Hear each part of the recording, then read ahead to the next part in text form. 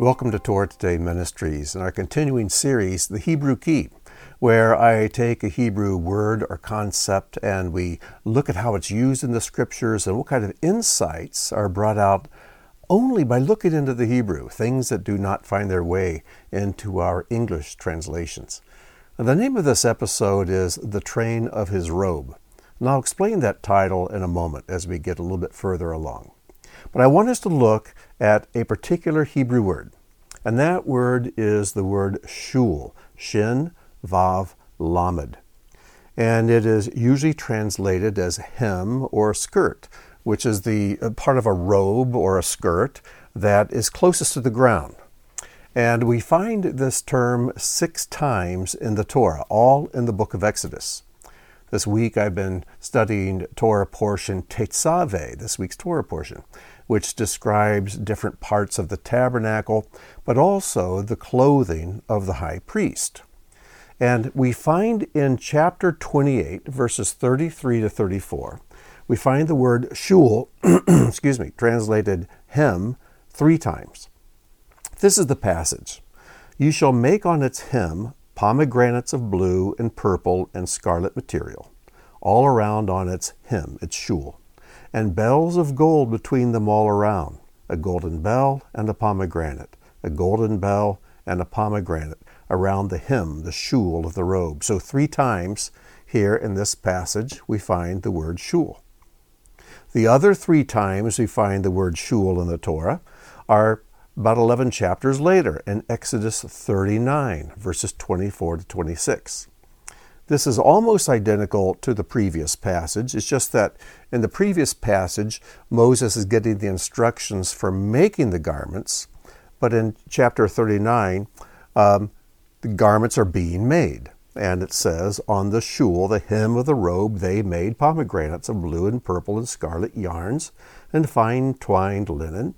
They also made bells of pure gold and put the bells between the pomegranates all around the shul, the hem of the robe, between the pomegranates. A bell and a pomegranate, a bell and a pomegranate around the shul, the hem of the robe for ministering, as Adonai had commanded Moses. Those are the 6 times we find this word in the Torah. And if you ever visit the Temple Institute in Jerusalem, you can see these golden bells and these pomegranates made out of blue, red, and purple yarns and wools. And there you see them on the robe of the high priest's clothing. The golden bell, a pomegranate, all the way around. So, the next time we meet this word is way over in Isaiah, in a completely different context. But before we look at that context, I want us to see what's going on here. God introduces this word in the Torah 6 times to get it into our minds that on the hem of the high priest robe, there are golden bells and pomegranates. A bell, a pomegranate, a bell, a pomegranate. And he keeps reinforcing this. This is what the shul is. It's the hem of the high priest's garment. And some people wonder, what do these bells and pomegranates represent? Well, bells make sound. They draw attention. You hear a bell ringing and you go and answer the door. Or if you're a butler, you go and find out what the master or mistress of the mansion want from you. Or if you just hear bells, you look up to see what is that, whether it's a church bell or whatever kind of bell it is. It draws attention. It gets the attention of the people who are around. Pomegranates don't make sound, though. The thing that makes pomegranates so unique is that they are so filled with seeds. If you've ever cut open a pomegranate, there's just hundreds of seeds inside.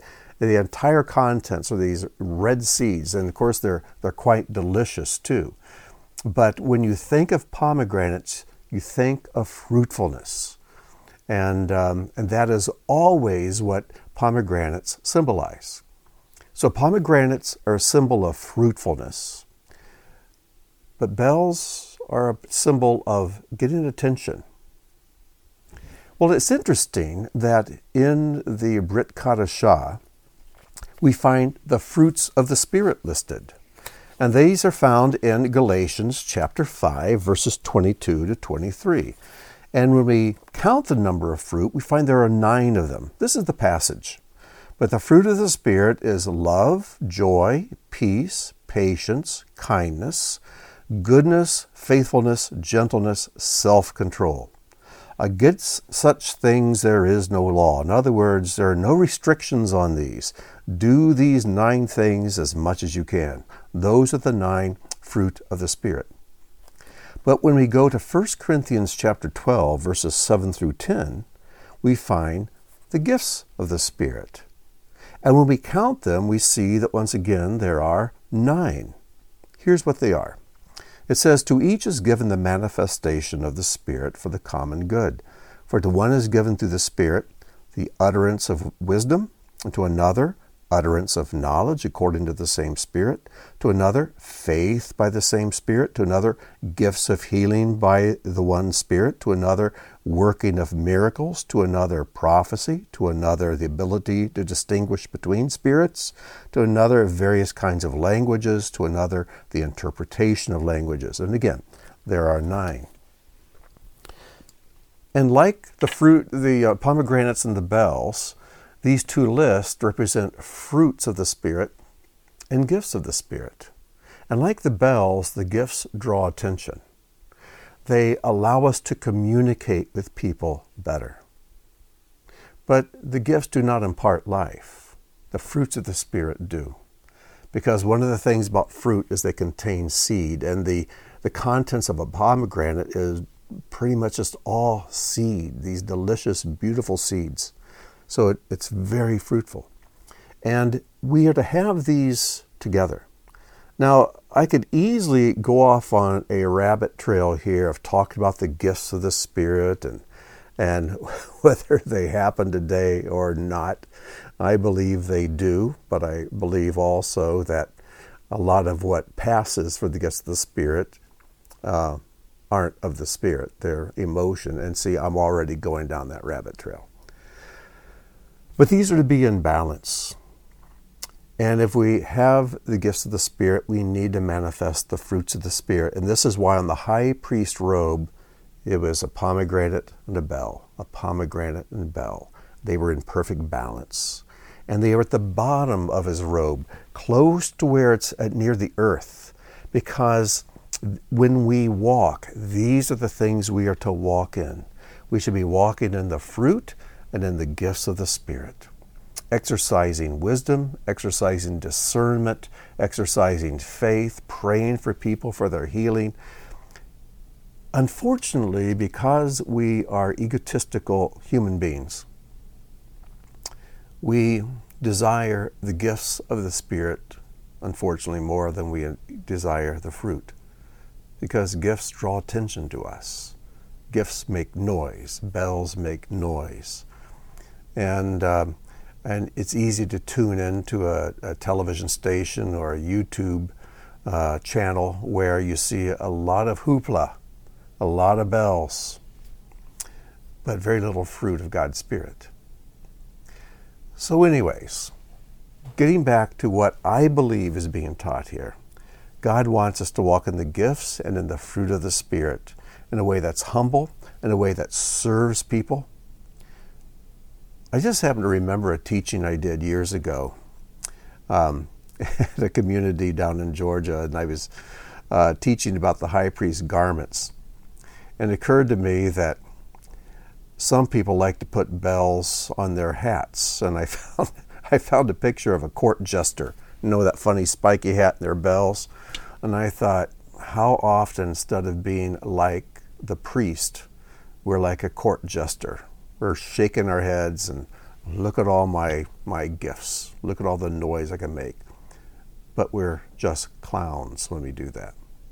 Which reminds me of a quote I read recently. I may have shared it in a previous video. But Charles Spurgeon, about 150 years ago, in what turns out to be very prophetic, he said, "The day will come that instead of having shepherds that feed the sheep, the church will have clowns that entertain the goats. And I think we live in that time. I do not want to be a clown that entertains the goats. I want to be a shepherd that feeds sheep. So, if you desire the gifts of the Spirit, good. Paul says that's a good thing. But desire the best gifts. And desire them not for your glory, but for God's. Not to draw attention to you, but to draw attention to Messiah. Not to serve you, but to serve people in humility. And like Yeshua, we should be telling people, now, just be quiet about it. Don't be talking about this. This is between you and me and God. And we should be blessing people that way, quietly, and not drawing attention to ourselves. So, all of that to say, I believe that these bells and pomegranates around the shul, around the hem of the high priest's robe, are a picture of the fruits and the gifts of the Spirit. Okay, now, 6 times we've encountered this word. All 6 times are in the book of Exodus. All of them have to do with the hem of the high priest. And every time the shul is mentioned, it's mentioned along with bells and pomegranates. Now the next time, the 7th time we find this word in the Bible is in Isaiah.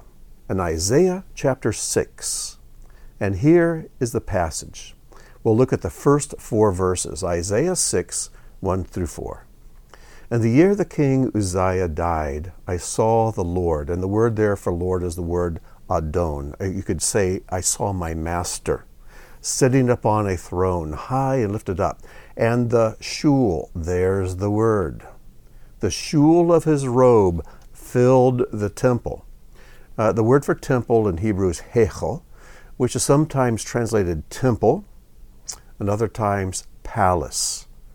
And it would seem that this palace of God's house is also the temple, but it's the heavenly temple. And I know that we're used to hearing the King James rendering of this verse where it says, the train of his robe. When I picture a train of someone's robe, I think of a bride when she has all that real estate of fabric dragging behind her when she goes up the aisle. But this is referring to the shul of God's robe. So again, 6 times we've met this word. It's like God saying, okay, get ready for number 7 and make sure you connect this with the next time, the 7th time. 7, the number of fulfillment and perfection. So the hem of his robe filled the temple or the palace. Seraphim. Seraph is the word for burning or flaming. So the seraphim are the flaming ones. These are angels of fire. Seraphim were stationed above him. Each had 6 wings. With 2 he covered his face, with 2 he covered his feet, and with 2 he flew. This is a very bizarre image. 2 wings to cover the face. If it's covering the face, it's so that I do not see. There's something here that is to be hidden. I'm not to look upon it yet. Covering the feet means I'm not to be seen. There are parts of me that should not be revealed. So when I think of coming before God's presence, I want to see him. I want to behold his glory, but no one can see God fully as he is and live. And yet there are parts of me that I also need to keep hidden. There are parts of me that need to be clothed, that should not be put on display. And I think these angels of flame are demonstrating this to us. And with the other 2 wings, they hovered. They just kind of fluttered in place. And one called to another and said, Holy, holy, holy is Adonai of hosts. The whole earth is full of his glory. And that phrase there, the whole earth is filled with his glory, could also be translated, the whole earth is his glory, or the fullness of the earth is his glory. You can translate it either way. And then it says, and the pillars of the threshold swayed at the voice, calling out, while the house was filling with smoke. The house being God's temple, God's palace, God's throne room is filled with smoke. Now I know the song that's so popular, the train of his robe filled the temple with glory. But what it says here is that the train, the shul of his robe, filled the temple. And then it says the whole earth is full of his glory. But then the house is filling with smoke, and you can't see through smoke. Smoke causes darkness. It's almost like, yes, his train was filling the temple with glory, but it's like you can't see it yet. You just can't see it yet. Now let's take the first 6 instances of shul and connect it to this 7th instance of the same word. The high priest shul, his hem, was adorned with pomegranates and golden bells. And let's assume I'm correct that these represent the 9 fruits and 9 gifts of the Spirit, which add up to 18, which is the number chet yud chai, which means life. And then let's assume that the hem of God's robe also is something that impacts the earth, that impacts the world. And yet we're not allowed to see it. We just can't quite see it yet. You know, in Exodus 33, verses 18 and 19, Moses is on Mount Sinai with God, and he makes a request. Moses said, "Please show me your glory." But what did God say? And he said, "I will make all my goodness pass before you." We all want to see God's glory, but God says, not yet. But you can see all my goodness. And as the hem of God's robe filled the house, and it was filled with smoke, God's saying, not yet. You can't see yet. But you can see my goodness. And as the high priest walked, you could see the pomegranates, you could see and hear the bells, which are an expression of God's goodness. When you look at the fruit of the Spirit and the gifts of the Spirit, they're not for your benefit, they're for the benefit of everyone else. And as others walk in the fruit and the gifts of the Spirit, they're walking in God's goodness, which is for my benefit. And if we are a kingdom of priests, we should be imitating and modeling our high priest, Yeshua, who is full of gifts, who gives gifts to men, who is the source of fruitfulness in this world, and he wants us to be fruitful and multiply. And that doesn't mean just to having children, but also to multiplying spiritually and making disciples, making spiritual children for our Father. So the glory is not seen yet, but the goodness is. And though God's glory was filling the temple, it filled it with smoke. He says, not yet, you can't see yet. But my high priest, Yeshua, walked in the earth and will walk on the earth again. In the meantime, as his ambassadors, we walk on the earth. And we are to walk in the fruits and in the gifts of the Spirit, not for our sake, not to draw attention to us, but in service to him by serving others. And I want to finish this teaching by going to the very end of the Bible, over to Revelation, where we find this wonderful passage in Revelation 21, verses 22 and 23. It says, I saw no temple in the city. This is the new Jerusalem that has now come to earth. For its temple is the Lord God, the Almighty, and the Lamb. And the city has no need of the sun or moon to shine on it, because the glory of God gives it light, and its lamp is the Lamb. In other words, the day is coming when we will be able to endure seeing God's glory in all of its fullness. And when God's glory will fill the earth in such a way that we can see it. We know the earth is filled with His glory now, but you just can't quite see it without spiritual eyes. But someday our eyes will see Him in all of His glory, and then there will be no smoke. It'll just be light. For the glory of God gives its light to the whole city, to the whole world. What a day that'll be. So until the day God's glory is revealed, let's help reveal His goodness to the world. Let's see His goodness, and let's reflect His goodness and share His goodness with the world. And in that way, we can serve as His priest in this earth. So, until next time, I wish you shalom and may God bless.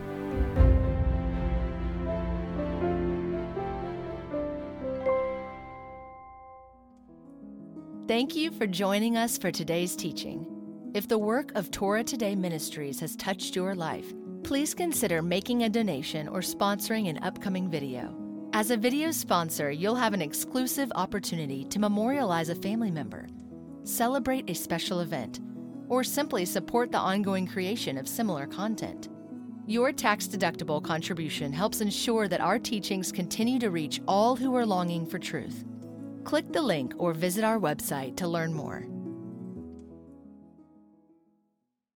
That's all, folks.